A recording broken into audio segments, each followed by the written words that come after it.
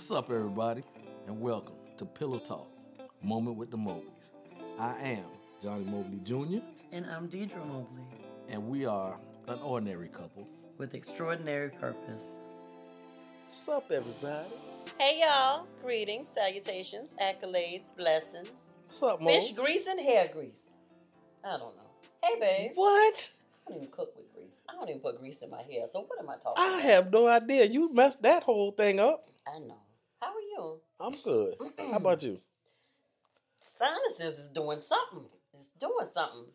But be healed. Is your sinuses in your nose? In Jesus' name. Be here. Yeah, they up in there right now. Up in here, right here? Okay, thank you. How are you? I'm good, babe. Good. How are you? I'm well. How was your day? It was productive. Productive? Yeah, got some things done, handled Uh-huh. some business, and brought it on to the crib so we can get this done. Amen. Well, it's good to see you. Like you ain't spent the night with me last Dressed night. in your black and white. We ain't matching today, babe.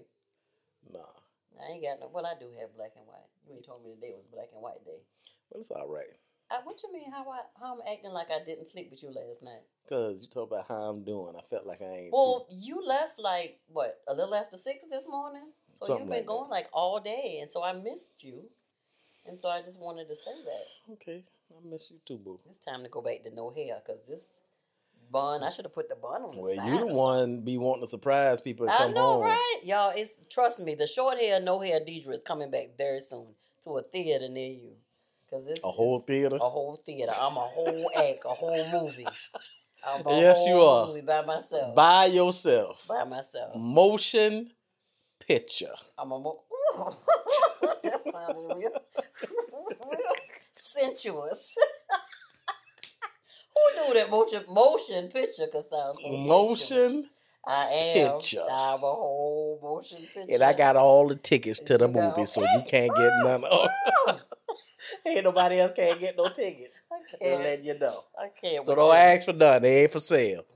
Oh my Lord. So, babe, what are we embarking on? It's about to be Christmas. Today's what? Oh, God. The 8th? The 8th. Is today the 8th? The day is the 8th, and it's coming Oh. fast. Oh, it's a few more days for Christmas. It's a few more. Well, I showed them the naked tree the other day. Yeah, so this weekend we and gotta so we got step to up. get it together. We And got to so get this. We got to are get going this. to have some decorations, a decorated tree, a decorated other little bit of stuff that we're gonna show y'all this weekend. And before we move on, guys, Mr. Mobley is gonna officially apologize to me for I know y'all think I could just let this go, but I can't let this go. She honestly can't It's because we it's about to talk about it again. It's about the internet thinking that Mrs. Mobley cannot cook. I've never said that you couldn't I cook. know, but you showed that nice, pretty picture of that cornbread with the burnt top. But it was a lot of other dishes there that looked beautiful. That right? No, it wasn't. The only thing that you had was the salad that I was mixing, and it was the cornbread And the okra. The okra, the gumbo did look good, but the cornbread was this color on top. So let me go ahead and rectify this. So what she did with the cornbread is we got new oven, so we got the double oven, and she's still trying to get used to, the whole cook thing, cook fast on top, low on bottom, all that good stuff. So she put the cornbread in there, and the top was burnt, but the bottom 3/4 of it was good. So she scraped that top off, and then she mixed that thing up and made some dressing, homemade dressing. It was off the chain. And Not the chain. It was off the chain. the chain, and you say everything that I make Tastes like cake. Anything she make with bread, cornbread, dress stuffing, everything tastes like cake. Y'all know she a baker, so she the famous CEO of Pop Goes the Cakes. She make cake pops. So everything she put her hand on that got anything to do with bread, it come out tasting like some kind of cake. But it was Now that good. might be just me. Right. I think it all tastes like some kind of cake. But that dressing was off the chain. It was. Thanks, honey. And my sister-in-law, she hooked me up with some oyster dressing, which is always off the chain. Yeah. So we were good. We was good. We were good. We were good. We were good. Spent time with the girls and the family, and did what we did. Yeah. But I'm excited because Christmas is coming up. And Christmas is just put the camera on me. Christmas is the just camera is on you, babe. Christmas is just for the grandkids. Well, 3/4 of the way for the grandkids. My children, we love you. Well, they already know that they might get a gift. Their gift is kind of contingent upon how we feel. $10, $15 Starbucks gift card. But the kids, the babies, grandkids finna they gonna Right. be tight. and they gonna I'm get gonna tight. be tight. And mama gonna be tight. I'm trying to get her. I might try to take her to Atlanta or something to shop before they shut everything down again. But And he gonna get something too, y'all. He don't know what it is. I just want the grandkids to be. This is the first Christmas in the house, so we gonna set some stuff up and get the Christmas going, and we gonna have them come over and we go stage some stuff so they can have fun. We gonna talk about what Christmas really is about, like we always do, and we'll move from there. And we gonna celebrate. And we'll show them because we can't tell them everything. We gotta save some stuff. And to we'll show 'em. celebrate. But yeah, So my children, all 6 of y'all, we love y'all. well, they know we love them But if you got a child, like our parents did us. it's all basically. about them. Yeah. So listen, we got to get into some stuff. As my oldest grandson says, let's get into it. Oh, that was such a proud moment. So let's get into it. So that's courtesy of Big Tristan, Dream y'all. Books. Look, they doing a Baby. challenge. Can I do? Let me just do Okay, this. but you got They to are hurry doing up a. 'cause we got to get into this. They stuff. are doing Big Dream Books. My son-in-law and my daughter. They're doing a campaign where they're doing a challenge where you get online Tell Twitter. the name of the challenge. What's the name? Tristan Affirmations Challenge. Mm-hmm. So what you do is you get on there, you say your name, you give your affirmations, and then you tag somebody else in it. Tag 2 people. 2 people. In the post. So I've been calling him a genius since he been a baby. But I called my daughter when I saw it. So he got on Instagram and he said, hey, it's your friend Tristan. And then he said a bunch of other stuff and he said, let's get into it. It was such an entrepreneur type, president, boss type move. He was saying the words I didn't know. So I told Brittany, I said, Brittany, y'all told him to do it? She said, Daddy, that's nothing I told him to say. He just got up there and said something different. Amazing. I'm proud of you, Tristan. You on your way, son. And there you have it. Hi, it's your friend Tristan. So let's get into it. He said, so let's get into it. So that's what I'm going to tell you because I'm eager and I'm anxious to get into this. All right. And you still talking. All right. I was talking about my we got a 15, 20 strong minutes. I was this talking about my episode. grandson. So let's go. I know, Mo. Let's go. So listen, guys. So I'm going to kind of direct this one tonight. Because we're talking about a project that's very near and dear to me because it's I get the opportunity to talk to an amazing author tonight, guys. And so that author's name is none other than the baddest man in the land. This guy right here, him. We are going to go through and I'm going to be able to interview him and ask him some questions about his book because he did the same for me with the co-author book that I was privileged to be a part of. And so we've talked about this book, but we've never shown like the actual book. Not on the podcast. Not on the podcast. Yeah, so, it's on the website. Right, it is on the website on Moments with the Mobleys website. But this book is called, this masterpiece is called The GPS of a Man's Journey by none other than Mr. Johnny Charles Mobley Jr. That's his government, y'all. That's your government, baby. That's your government. Put the whole Charles out Mr. there. Johnny Charles Mobley, fine Jr. I can say it like that. Welcome to the seat, Mr. Johnny Charles Mobley Jr. Well, thank you. How Ms. are you Mobley. tonight? I'm good, Ms. Mobley. Great. So I just want you to know that what we're going to do is I'm just going to we're not going to go through the whole book because we need to leave some stuff for them to be able to, give them a reason to go and purchase the book. Right. So we're not going to give them all the meat. We're just going to give them some appetizers. How about that? Okay. So I just want to say, and I've said before, and I actually say in the dedication that you so graciously allowed me to do in the book, that I am extremely proud of you, because I know this book was a labor of love. And I know the road getting to starting, working on it, as well as completing it. Yeah. And so I salute you once again for doing this, because I'm so excited about this. And I'm going to say off the rip, ladies, you need to get this book for your man. Christmas would be a great time to go ahead and purchase that for the man in your life. As well as it's a great read for women, just to give them an insight on just a peek into the brain of a man. Yeah. You know what I'm saying? And so can you briefly, I'm gonna direct you, because you is a long-winded brother. I am. You are. I am. And so I need to keep I got you a on lot. something. I know you got a lot in my but we belly. can't give them everything, baby. A lot in my belly. Then there would be no need for them to buy the book. Okay? All right. So the GPS of a man's journey, first and foremost, give me a brief description of what that name means, what that title means, So where it comes from. This whole book was definitely birthed out.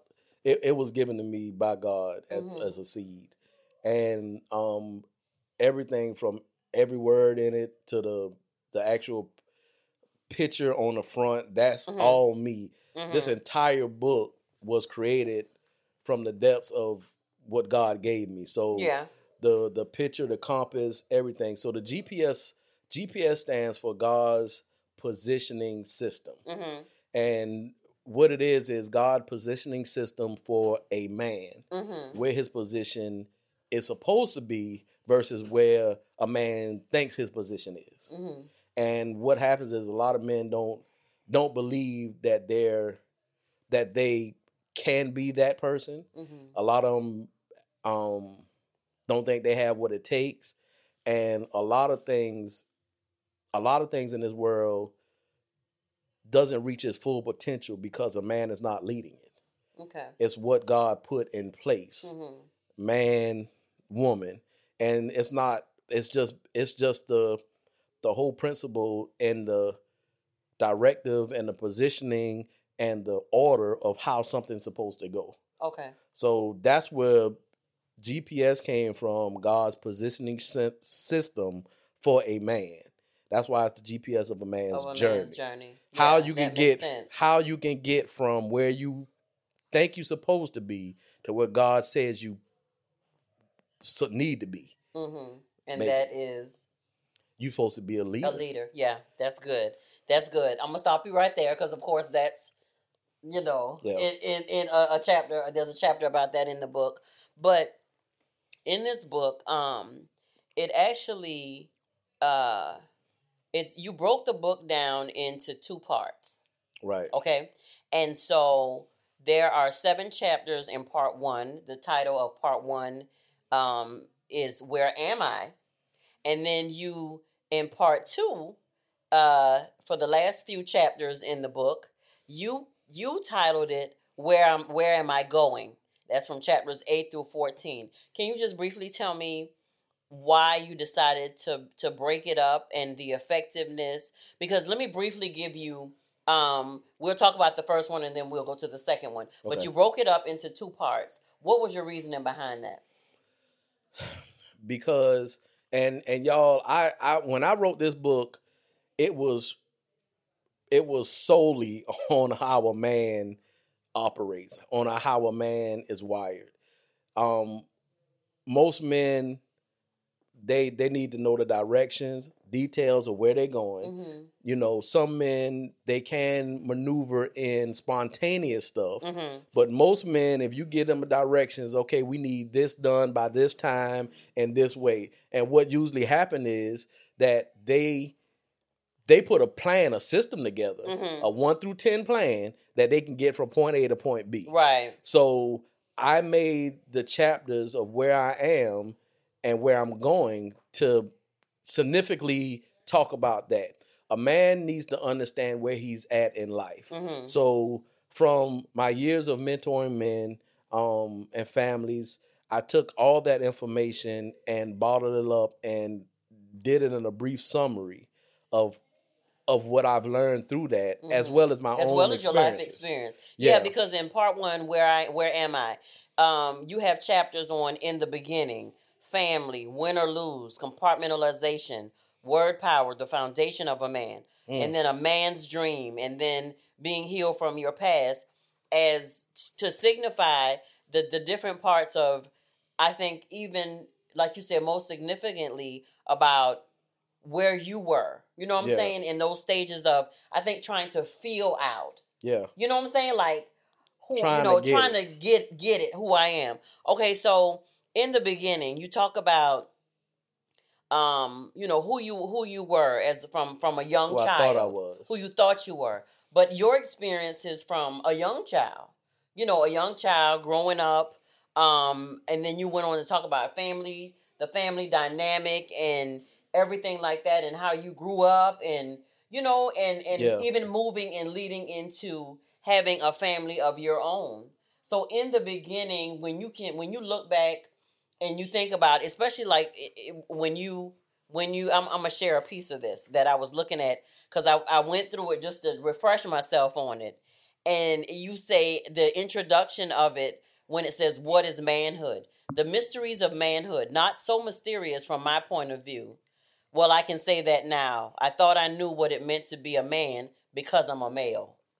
But boy, was I wrong. Oh. That's powerful in itself, because I thought I knew what it meant to be a man because I'm a male. Expound a little bit on that. When, because a man is a male, he thinks because I'm a male, I'm a man. Yeah. I come, you know, I'm responsible. I'm this, I'm that, just because I'm a male. Talk about that. The responsibility that has nothing to do with it. We, in the beginning, and let me say this. So what I said before, I'm going to correct that a little bit. So Okay. in the beginning, when I was a baby growing into a child, into a young man, Mhm. I believe I was connected to what God wanted me to do. Okay.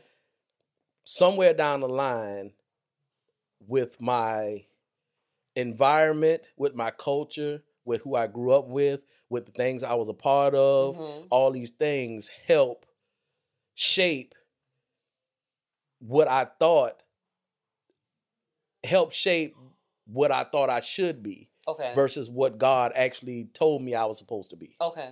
So when you're young, you have dreams, you don't have fear, you have unlimited thoughts, dreams, goals, Mhm. and then as you grow older, those things begin to disappear Mhm. because, quote unquote, the reality of what actually can happen and what can't happen is drilled or trained or somehow put into your mind Mhm. to what makes you think it's certain things that you can't do. Yeah. So I believe when you're younger, the dreaming, the connection, the moving forward with stuff, the ideas, the creativity, the developments, I believe that is strong. Mhm. But then once other things begin to take part in your life, and this is not saying Life nothing wrong, events because and, because experiences. I had great parents. Mhm. It's nothing wrong with that. But what happened was they wanted to shape me a certain way so I'll be able to get to a place to where I can live a good life Mhm. as a citizen Mhm. of America, of the United States. So Mhm. that's what they did. But sometimes a young person's dreams and aspirations can get buried so deep down to where you don't even think it's a possibility no more. Mhm. And I think that's what happens in the beginning. Mhm. So to answer your question about manhood and male, because you are male, you grow hair on your face, your voice get deep, you get a little biceps, triceps, pecs, you can lift a little weight now, you got a penis. That don't make you a man. Mhm. And that's what most men see in other men. Mhm. Now, all men are not like that. But that's what they see in most men. So, I mean, on TV, singers, rappers, everybody, they get this persona of what a man's supposed to be, and young men grab hold of that, and they think that's what's supposed to happen. Yeah. And that's not what it is. Most of these guys, most of these people out there, they're doing things in a fantasy world to make certain things happen in their reality world. So that's what they do. But being a man has to do with responsibility. Right. Being a man has to do with building a legacy. Being a man has to do with making great choices to not only change your life, but change the lives of others. I'm married and I have daughters, and my sole mission at one time was to make sure I led you and them girls and put them on the right path. At 48 now, and I say probably for the last 10 to 15, about 10 to 12 years, well, 10 years, my purpose has changed. It's not only to lead you and my daughters and my grandkids and anybody else. It's to be a great leader in any arena that I'm in. And I was going to say, because we still follow you. Yeah. So to this at this point, because people have to see you be a leader and more, they need to know that you're a leader, period. Not a leader just when you're on your job. And then when you come home, you dumb down to a certain place. You need to be a leader in every area. So me being a leader is fully through my blood. It's who I am. It's ingrained in you. And I'm always a servant wanting to help somebody get to a better place, period. Yeah. Because I think for me, you see, and I'm not going to say a lot of men, maybe some men, they'll swear on the day they was born that, I can just say it out of my mouth. You're not going to talk to me like that because I'm a man. I'm a man. I'm a grown man. That's I'm a grown man. Yeah. And if you really want to get technical, some of them put, I'm a grown man in there with it. Yeah. So that's what I'm saying. Like, there's more to just saying, because being a man, and I'll take it one further, to be a man of God, you know what I'm saying? Yeah. It comes with true responsibility. Yeah. You know what I'm saying? To be able to lead your family and be, like you said, a leader not only in your house or not only on your job, but just in the street. Yeah, just at the grocery store. You're a leader. You're at a the leader, trash period. Can. Yeah. Anywhere. Yeah. So it's one thing to talk about it or just to say I'm a grown man, but it's another thing to actually walk in that role. Yeah. Without having to just say it and declare it all, say it all over the place. Yeah. And there are no characteristics of a man coming out of and that that's person. the part. The characteristics are the branches, if I can say that, the branches of the actual tree, and it goes into the root. So the root is God. That's the foundation. And then you grow from God, with God, as a man, a God-fearing man, and you are the tree. And then the branches are the characteristics. So basically what is planted is what's going to manifest. Yeah. So and regardless of what has been planted, it can be replanted. Stuff can be trimmed, cut off. It can be changed. It can change. Yeah. So if you have a life to where you in one area, trees all the time, they get trimmed. Stuff that's not supposed to be on it, they get cut.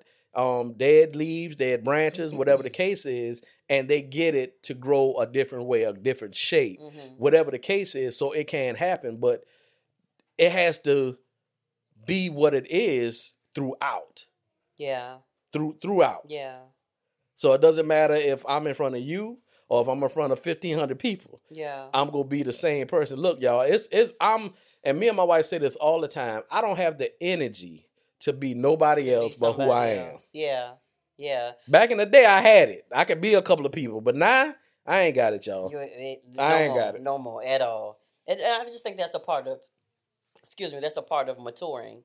Earlier when you were talking, you were saying about how different things or different aspects, different life events, different situations, it makes an impact on who you are as a person. Yeah. And in your chapter, I think it's number 2 on family, you touch on the importance of a mother and son relationship, a father and son relationship. And I know you pulled a lot of this chapter mainly from your life. Right.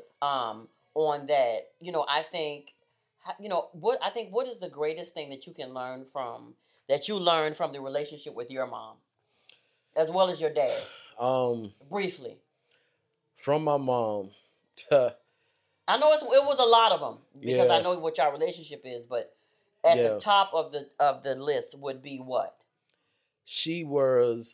my mom was and still is a nurturing woman. Mm-hmm. She's a servant of God, and that's what she did with all of her kids. Mm-hmm. She made sure that it was no crack, no crevices, no leaks, no nothing in your life. She was there. She always was there. She'll show up when you don't think she's supposed to be there.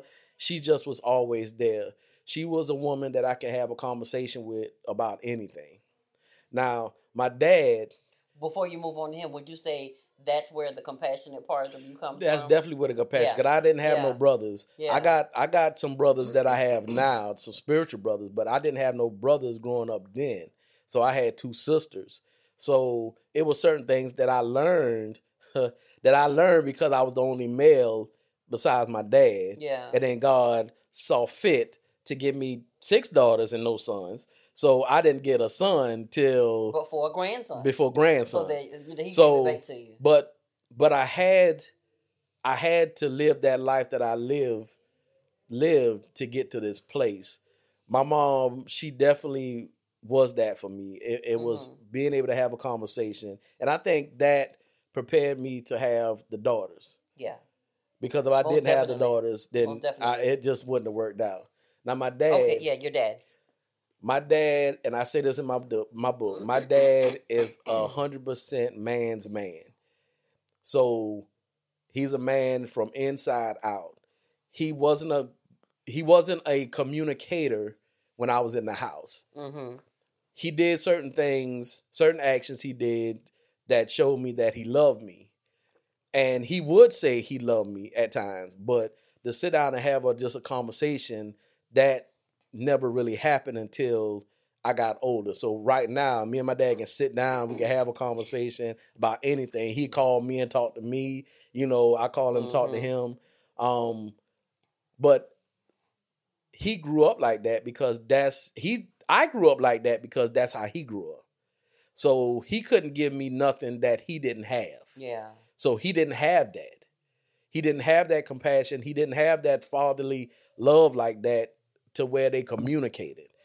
So once I got to a place in my life where I learned, then I helped him get to that place. That's where he's at now. Yeah. But the greatest thing, I always say this, a man is so important in a family that I learned 90% of my manhood from my dad not talking. I watched what he did. You watched what he did. Yeah. His integrity was impeccable. He made sure he took care of his family no matter what. He made sure we went on vacations no matter what. We got fed. If my mom was hurt or not feeling good or whatever the case is, he would be there. He would change his schedule up, and he would be there when he was supposed to be at work. So I just saw that he came home every night. Even sometimes when I knew him and my mom was beefing or whatever, he still came home. Yeah. He didn't spend the night out. They didn't do that. Yeah. So it's just a lot of stuff that I learned from him just by him living his life. Yeah. Just like you said, with the characteristics of what a man is. He didn't have to walk around and say he was a man. I Yeah. knew he was. Yeah. Everybody knew he was. His posture, his persona, the way he talked, his integrity, everything said he was a man. Now, where he's at now, I know the first emotion that I probably almost got punched at was when I gave him a kiss. And he drew back his fist because he was about to hit me. So he was like, boy, what are you doing? And I said, Dad, I just wanted to show you It's okay to show affection. love. Yeah, show love. You're my dad. Yeah. So I wanted to hug and give you a kiss on your cheek. That's it. So Yeah. And it now went he from beat you to him. it. Yeah, it went from him wanting to punch me in the beginning, the way he'll walk up to me, like in the middle of anywhere, and grab my head and kiss me on my forehead. And I promise you, y'all, every single time he do that, it almost bring me to tears. Because although I'm a grown man now, that's still nurturing the little boy in me. Mm-hmm. That's good, Mo. It's still good. nurturing. So Yeah. even though he don't know, he's still my daddy. Yeah. Yep. So when he do stuff like Yeah. that, man, it means a lot. Yeah. It means a lot. Yeah. You will not be me tonight. Yeah. You will not be me tonight. That is not what it is here. That's not what it is my tonight. Parents, man. I just really. The older you get, you just appreciate them even the more. Yeah. Because what I didn't know then, I know now. Yeah. And it's just amazing. Yeah, Mo. No, it's just amazing. Yeah, we're not doing that tonight. All right, I'm good. All right, I'm just playing. I'm shaking it off. I'm just playing. But like I said, the more life experience the more life you live, you really appreciate like everything, even the more, especially after this year. And what I tell men, one of the main things I tell men when I mentor, when we counsel, is 95% of a man being there, not knowing what to say, not knowing the right thing to say, not being able to help sometimes, not knowing the answer to everything, but you being there, it protects your family from over 100% of stuff. Certain things will not come in. Certain things will not try. Certain things will not come after your kids. Certain things, but when you're not there, you leave the gate wide open. Yeah. So when you leave the gate wide open, stuff come in, and then you have your kids going different directions. Yeah. So it's important for a man to be there. Not important for you to know everything. Not important, but just be there. Yeah. You married your wife. You had kids. Be there. Not know everything, but be there. Amen. All right, I'm going to jump now. All right. I'm going to jump. I'm telling y'all, this book is good. It's good. It's good. And I'm not just saying that because I'm his wife. Okay. So listen, I'm going to jump over because we're still in the first part, and I think I'm going to make this the last part of the first part that I give them. Okay. Because I don't want to give them everything, baby. I got you. Can't give them everything. I got you. Okay, so this is like one of my most favoritist. Is that a word? Favoritist? It could be tonight. Yes, it could be tonight. This is what it is tonight. And chapter in the book that really opened my eyes to a lot of things when it came to you and how me understanding how men think or how you think and how different things happen in the brain and all that stuff or whatever. And when you wrote this chapter and you were telling me about this, it completely, because I think y'all went through some of this stuff in school. Yeah. When you were in college. And you told me about this and it literally like blew my mind. And so it is the chapter on compartmentalization. I knew that was Don't give them everything, Mo, because they got to buy the book. Yeah. Tell me, just give me a taste of what, because this chapter right here, y'all, I'm telling y'all, if you think you're going through stuff with your man and you can't understand how that brain is working and stuff, and y'all having issues and you trying to understand what's going on, y'all, I'm telling you, this changed the game for me. So share it with me, honey, husband. Lord, compartmentalization. What in the world? Can I read just a little piece from the top? Absolutely. I think this is one of the heaviest. This is one of the heaviest. Yeah. Absolutely. The meatiest chapters. It says compartmentalizing basically means to separate something, a situation, a life event, a person from everything else that's going on in your life and put it away. It's a tool in life we all use at some point. Going through and dealing with different situations in life teaches us to separate things and to deal with them differently, with the ultimate goal being to protect ourselves from the things that are painful or that don't make us feel good. When we compartmentalize, we separate ourselves from the issue, lock the issue into a room or a compartment so we can continue to function and manage our daily lives. Mo, just give me a little bit more of this meat off of compartmentalization. Man. This was so eye-opening to me. Yeah. Because it's amazing. So what I looked at was, with me, we had some challenges in our relationship. Right. But at any time, I never can comprehend me not being with you or my kids. Regardless of what I entertained, I could not comprehend not being with you or the girls. Mm-hmm. So I say that to say this. I didn't know how to fix some of the stuff. I didn't know what to do. Mm-hmm. I just stayed. Mm-hmm. And some things worked itself out. Other things we had to talk about. Mm-hmm. And we had to put forth action to get stuff done. Mm-hmm. But that was a joint effort between me and you. Mm-hmm.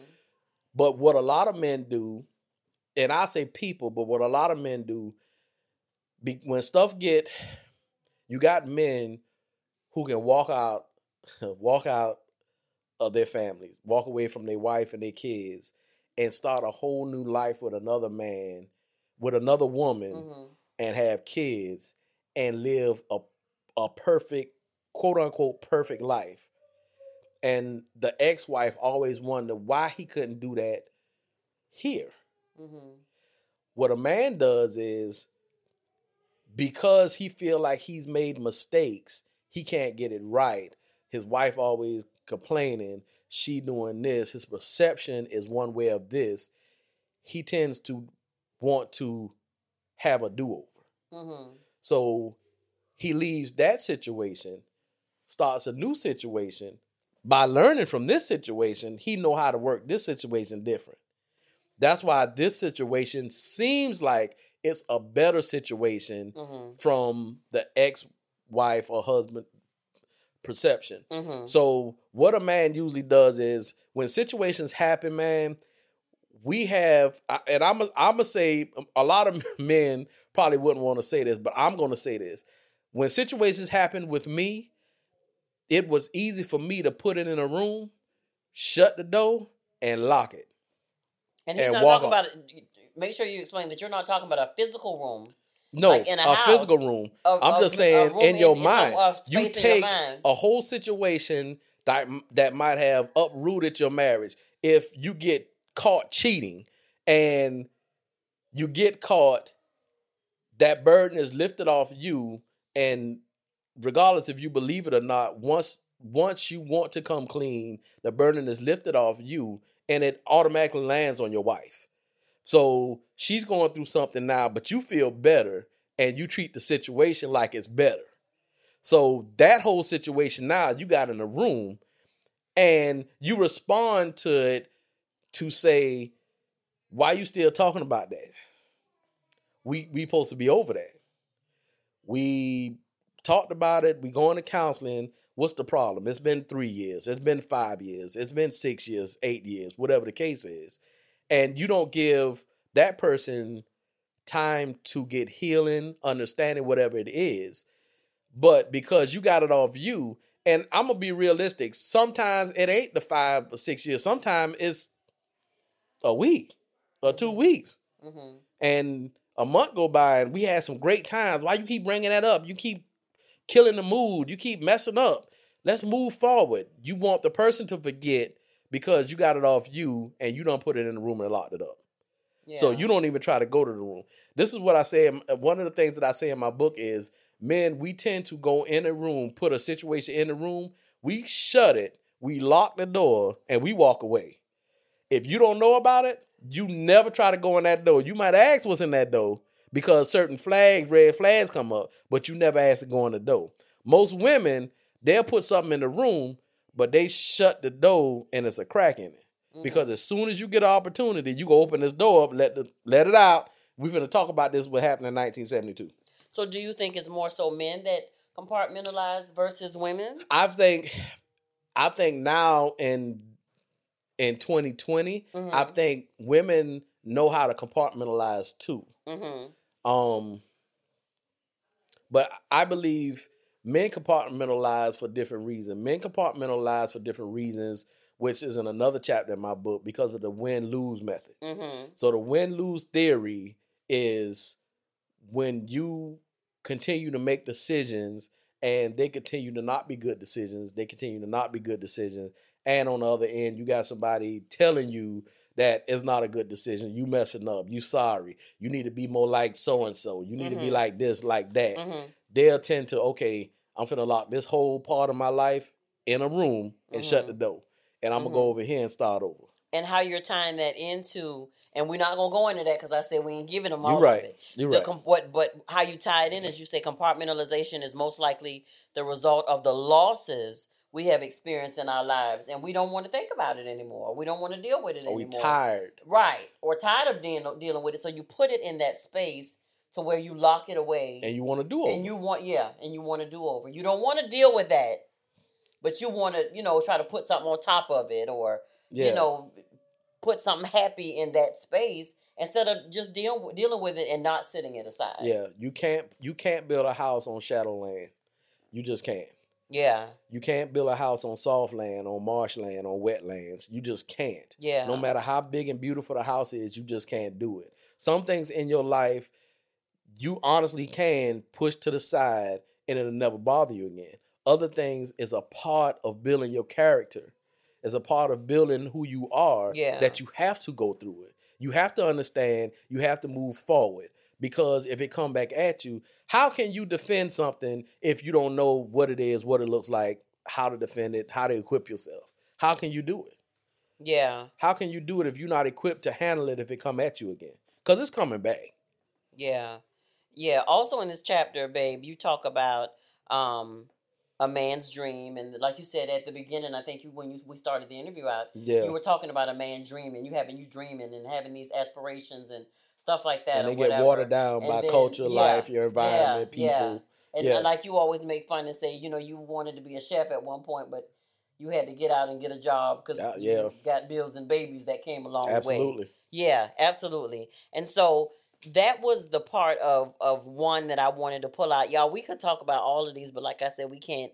And really in one way or the other, you've touched on these just in the summation of, answering other questions and stuff like that. So we're really not missing it, but I'm trying to make him miss it, y'all. So we won't give y'all all the good stuff, and y'all go buy the book. Okay, so in part 2, which I gave earlier, it says, where am I going? Manhood, your lifestyle, your journey, stepping into yourself, being who you're called to be. Chapter 10, the importance of being equipped. Getting past the fear. Chapter 12, the power of words, the bricks and the stones. Chapter 13, love and marriage. Chapter 14, family and the other L word. And we'll save that until the last bit of goings on to talk about that. But in this part 2,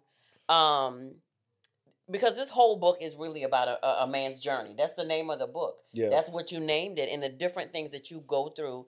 If I can be completely honest, this book actually helped me to understand you even the more. Yeah. You started it off,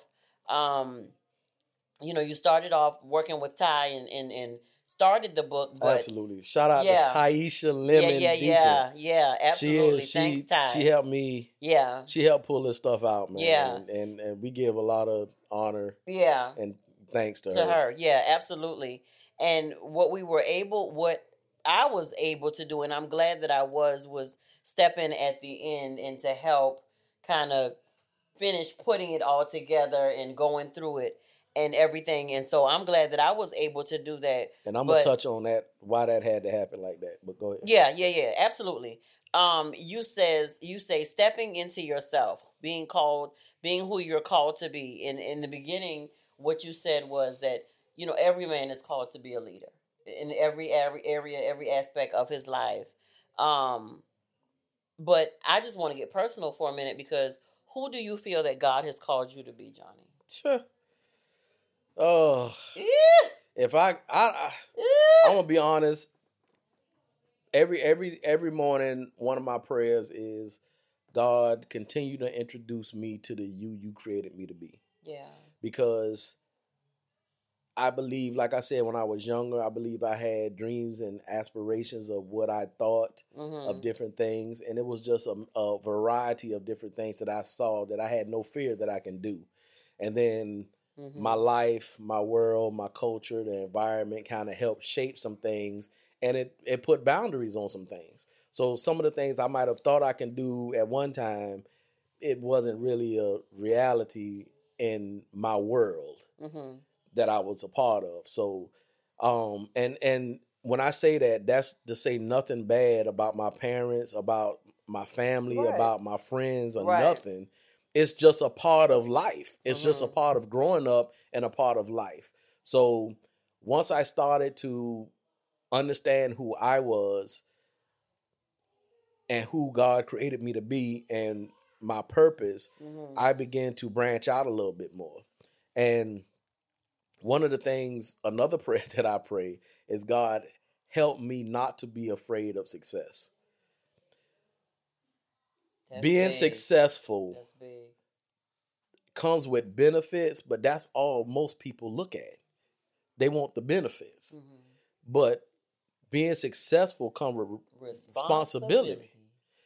The Bible says, who much is given, much is required. That means the more successful you are, the more responsibilities you have. There is more than I And require. benefits, Yeah. I say benefits is what we call it, but it's the favor of God that's on your life that's connected to the more. Yeah. So you give more responsibility and the favor. You don't fight to get into places. You don't fight to get stuff. You don't fight to do this. People offer you stuff. They give you stuff. That's where the favor comes in at. But the success, people are scared of the success. And I was at one time. Mm-hmm. I was fearful of the success because what if I can't? What if it doesn't make enough money to take care of my family? What if it gets me to a place to where it pulls me out and I can't be with my family? What if they just want me and they don't want my wife?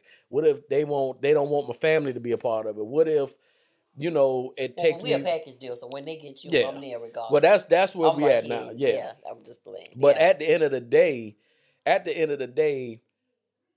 I know a fourth of who God said I am. I know I'm a servant of Him. Yeah. I know I am a leader in every area of my life, no matter what it is.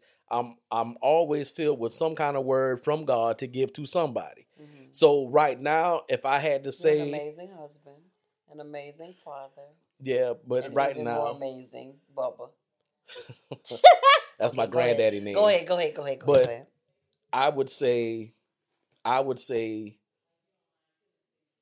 a disciple of God. That's who I am. So regardless of right now, I believe the platform He has us on is marriage and family. Mm-hmm. So when it comes to marriages and family, that's our heart. Yeah. That's what we thrive at. That's the thing we can do without effort. Yeah. That's the thing we can do and we don't call it work. But can I say this to you as your wife, that I know that there's even more? Yeah, absolutely. Yeah. That's why I'm not 100. Yeah. If you ask me who did God tell me I am, I'm His. That's all I got. Yeah. I'm His. Yeah. And whatever He say I do, Yeah. that's what I'm going to do. Yeah. How do you get equipped as a man? Huh. That's one of the chapters. I'm telling y'all, I promise y'all, and I keep saying this, but he keep giving it up, and I keep asking him. But one of the chapters just says the importance of being equipped. Tie that into one of the other chapters, and then we're going to do that last one, and then we're going to leave it alone. But the importance of being equipped, that happens by a culmination of things. But what's also included in that is using your words. Yeah. How do you get equipped? Being teachable. Yeah. What I've learned in being a man, even for myself, Mm-hmm. being teachable is not a real reality for a man. Mm-hmm. Because being teachable, we see as you telling me what to do. Mm-hmm. And I'm a man, a grown man, mm-hmm. and I already know. Mm-hmm. So you're not being teachable. You're not willing to hush and learn something from another man who knows more than you. Mm-hmm. From another woman who knows more than you. From somebody who knows more than you. From somebody that you don't know what they know, but you just listen and be teachable. I've gotten where I am now, and how I get equipped is that I'm teachable. Mm-hmm. although I'm a leader in a lot of arenas, I can walk up to somebody and ask them a question and sit my tail down and listen to the answer. Yeah. I'll take notes. I listen to books on a daily basis. On my way to work, I listen to a book every day. Right now, I'm listening to The Big Leap. So I'm listening to that. I'm taking notes. I'm listening to it coming home. I'm taking notes. When I'm in the bathroom, I'm listening to that. That's when I'm taking notes. And wherever I'm at, I'm always trying to stimulate my mind to learn something more about myself, about something, about people, about whatever the case is. Mm-hmm. Not saying that everything is right, but I'm in a place in my life now I can distinguish between what's right and what's wrong, what's for me and what's not for me. Mm. So that's what I do. To get equipped, I do more listening than I do talking. That's good. But I also know that you equip yourself, and when you find out good information, whether it's from church, whether it's from a book you're reading, whether it's from whatever that source is, you almost always share it with me. Yeah. And so, even so much so that I laugh when I start doing it when somebody says something to me or mentions something that I don't know anything about, because I'm quick to go look it up, because you've always said it, and you've said it so much, like, if you don't know, that's not an excuse for not finding out. Yeah. And you have to equip yourself just to be able to function, really, in this world. Not that you'll know everything, but if you're ever tasked with the challenge of being introduced something that you don't know anything about, Google it. Ask somebody. From a reputable source, of course. Yeah, just don't go on. What's that thing called? Wikipedia. Yeah, because people put. I'll go on there and change that. Right. Don't anybody do that. can mess with that. But you have to go to a reputable. Website. Reputable website. Yeah, absolutely. Yeah. I just, like I said, you say success in the chapter, the importance of being equipped. Successors must be trained and groomed. Yeah. Yeah. So I think that's the part where you say you listen more than you talk. Yeah. And in this season of my life, I find myself in rooms that, and I know this might seem like a cliche, but I find myself in rooms, situations, offices that I'm not trained, equipped, nothing for, but I'm in there. Yeah, because of the favor. And when I get in there, every single time, if I'm not taking notes, I'm recording on this thing right here. And that's everywhere we go. Information. When I don't think you are, I'll be like, babe, you taking notes? You want me to write some stuff down? You be like, no, I'm getting it on here. I'm recording. Yeah. One of the greatest things, my apostle, when he teaches leadership, he teaches all kind of stuff, the word of God. But when he have leadership classes, when he's teaching about emotional intelligence and all these great, great things, I always record him. You do. I'm sitting there trying to write always record him. Like a crazy person. Right. Anybody that I get in a room with that is full of knowledge and wisdom, I'm recording them. Yeah. Most of the time, I'm telling them that I'm going to record them, because there's no way I want to have my first serving and I want to pay attention, because if you're writing, a lot of times you can't catch everything and you'll miss something. Mm-hmm. So I want to record it, but I want to get my first serving, and then I'm greedy, so I want to go back for seconds, thirds, and fourths. So when I got that on here, I can do that. And I have when I tell y'all I record everything that I'm telling you, when my baby leap, if I'm in a room, I'm getting the information. Yeah. Yeah. Yeah. All right, Mobley, we done talked about the whole. I know. I'm gonna skip these next chapters, and I'm gonna go to the end, because y'all better buy my husband book. I know we done gave away a lot of good stuff, but I needed y'all to get a sneak peek on what I get to experience on a regular. What this book has basically walked the reader through where it kind of started, where it started for you. Yeah. Up until where you were a few years ago, because since you've written this book, you've grown even more. Yeah, And so expect another one to come out too. absolutely. Because there is more. But like I said, the experience for me of getting to see this unfold, the you that you are now. And I tell people all the time, like, we met at 14. Yeah. We're 48 years old. 48, Jesus. So I have watched this whole transition happen. You watch me try to be a thug. No. I watch you try to be a thug. Y'all, he ain't got a piece of gangster, thug bone on his body. not a piece. I watched him to try to come home and tell me one day that he was going to start smoking cigars. And this was earlier in our marriage. And if I was all right with that, I will never be all right with you smoking a cigar. Because for one, my nose could not take it. My body couldn't take that smell. She And said I it was fake. Yeah, I quickly denounced that because that was not what the Lord was saying in that hour. And none of the Because hours. you said it, that was one reason that I didn't. But the other reason that I didn't was when I smoked it, I was all right with that. But they left a funky smell on my fingers. Well, and I'm a dude that's always doing this. Thank And I'm doing Lord this. for the I'm funky doing fingers. this. And I was like, where is that smell coming from? Yeah, that stank cigar. Yeah. That It stank was cigar. it was tough on me. So I'm actually the L word, family, and the other L word. You want to tell them what the other L word is, Nope. Mo? You don't? Nope. Okay, well we ain't gonna tell y'all what the other L Yeah, word. you got to buy the Y'all book got for to that. buy the book.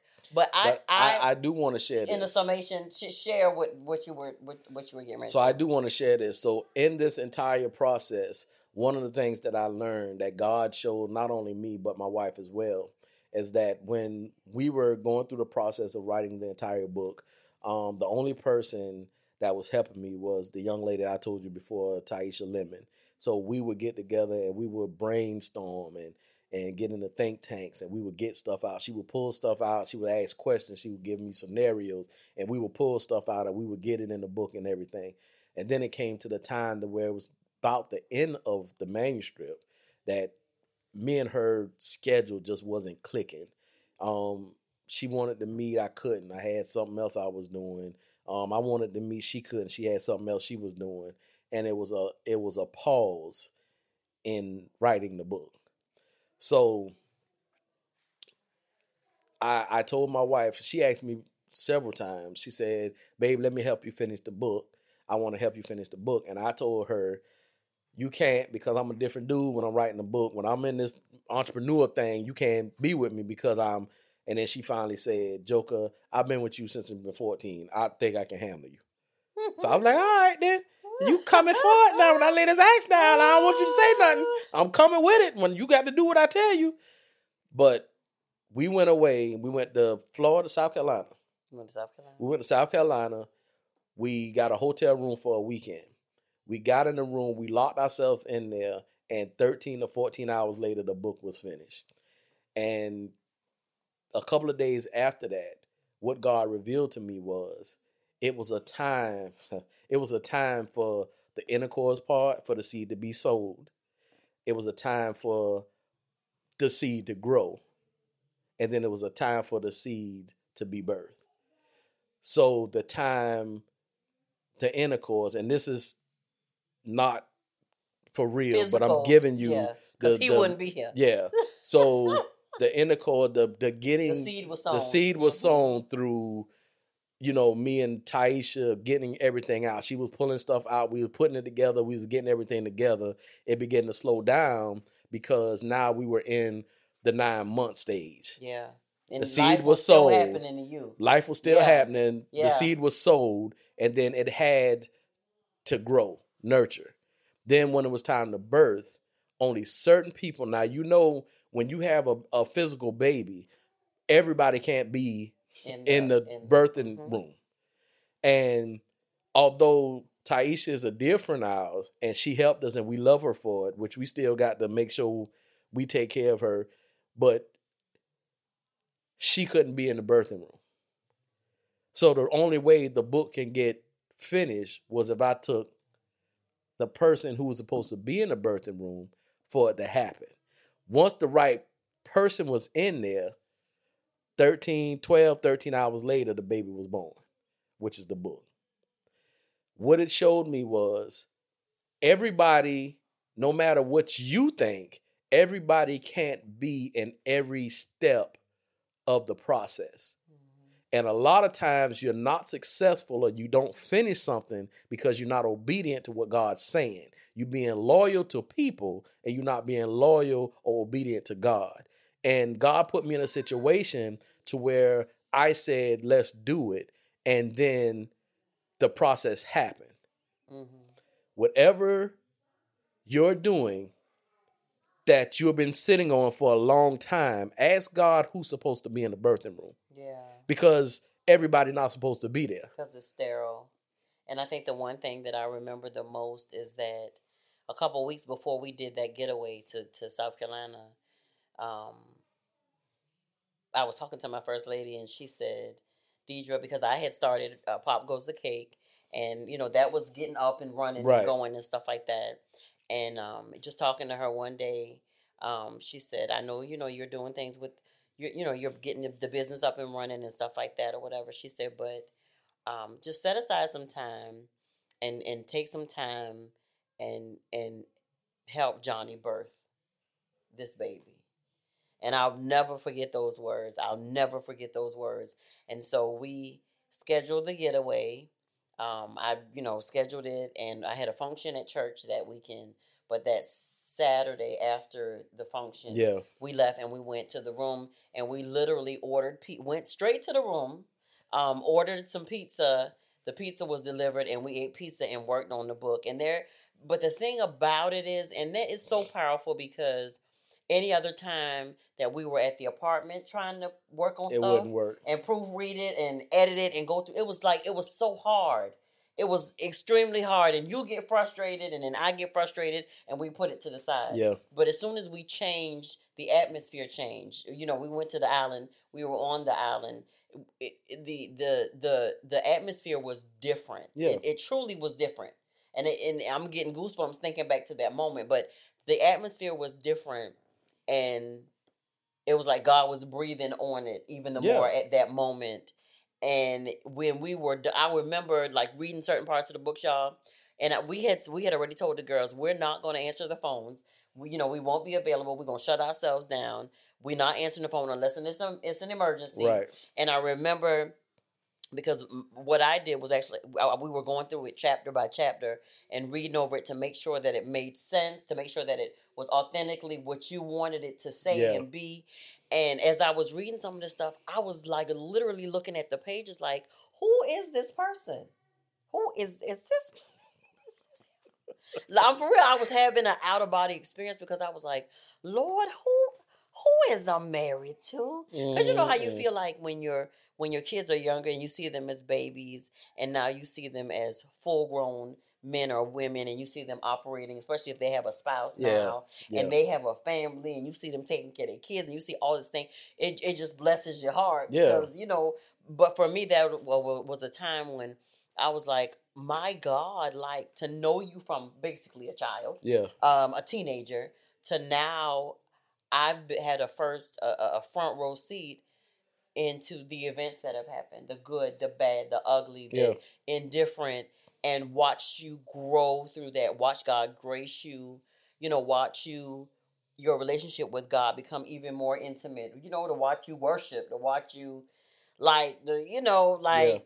it's just a lot, y'all. And we could go on and on, but I want y'all, if y'all don't never do another thing, y'all know how y'all be like, Lord, if you don't never do another thing for me. Well, in all actually, you want him to, but this is all I really want for Christmas. I want y'all to go to our website, and this book is now on our website. It is actually also on Amazon as well. Where you get through it. You can go to the website, or you can go straight to Amazon. It's called The GPS of a Man's Journey by Johnny Mobley Jr. I took out, the middle name, because he said I was giving too much of his information away. But this is it, y'all. This is the book, and it is basically saying that every man has a journey. Every man's journey is not specifically, and it's not going to go exactly how his did. But guess what? You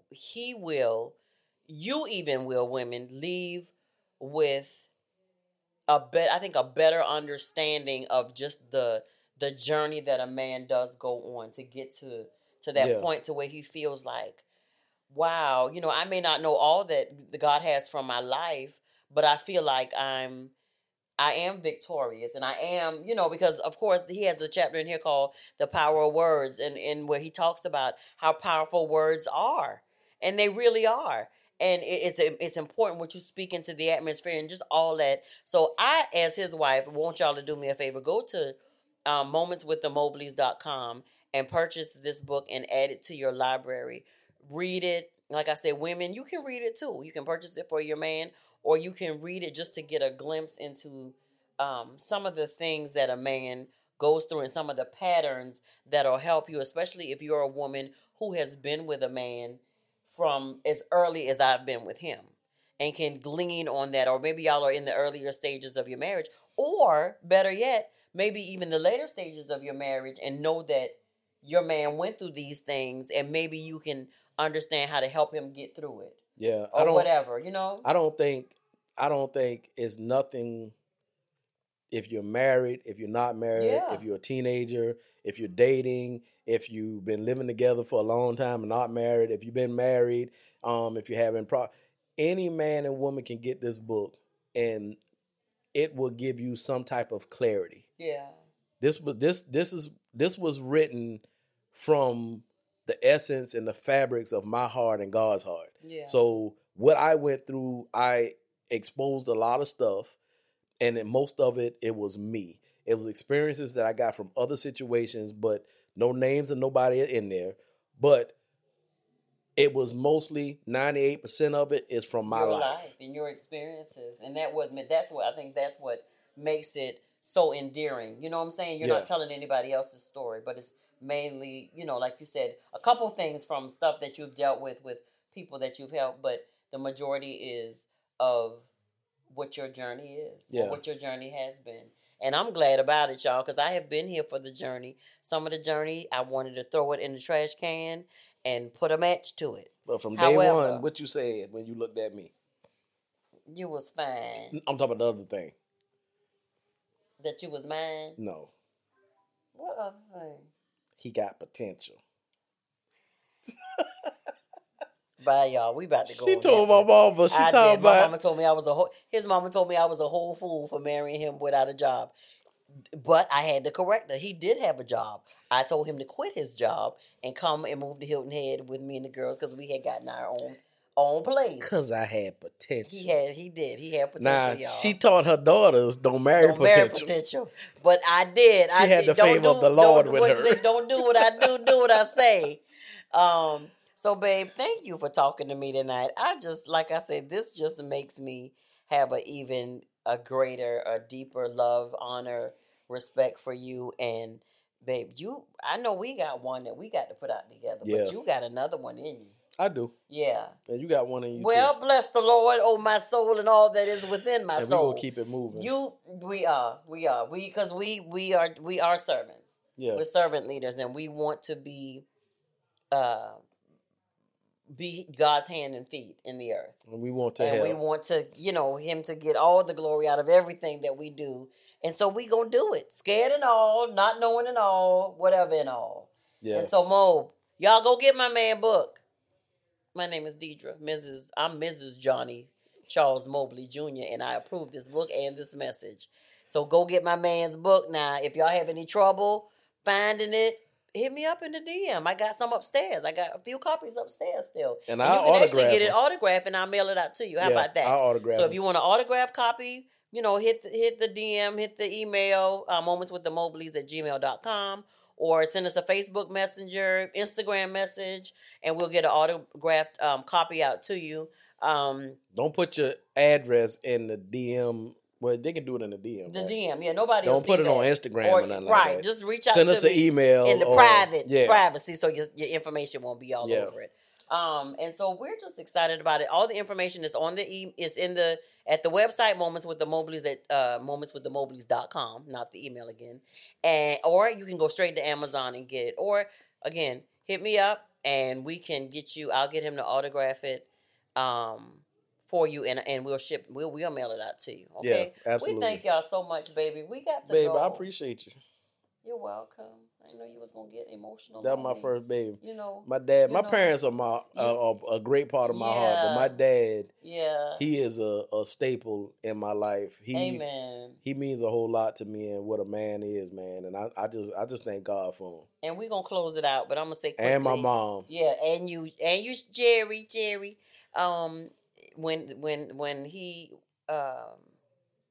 we ordered the books and they came and the box got there before he came home, and I knew it would be a special moment, and so I set him up, y'all. He sat down in the chair and I said, baby, I got something to show you, and I opened the box and pulled it out of the box. He was sitting in the chair and I put it in his hand and he just looked at it and he cried a little bit. I still got that video on my phone, but I'm not gonna show it to y'all. Because that was a personal moment, but I just shared it with y'all. But it really, really was. Yeah, because it's just like you moment. say, it's like a woman birthing, physically going through the birthing process and having the baby. And me putting this in your hand was just like the doctor putting my baby, physical baby, in my hand. Yeah. So I love you, Mo. Love you too, baby. I appreciate you. Okay, we got to go. Tell the good people take us out, Mo. This has been Pillow Talk, Moments with the Mobleys. I am your man, Johnny Mobley Jr. And I'm still his doggone wife, Deidre Mobley. And we something like an ordinary couple. With extraordinary purpose. Peace out, y'all. Night, night.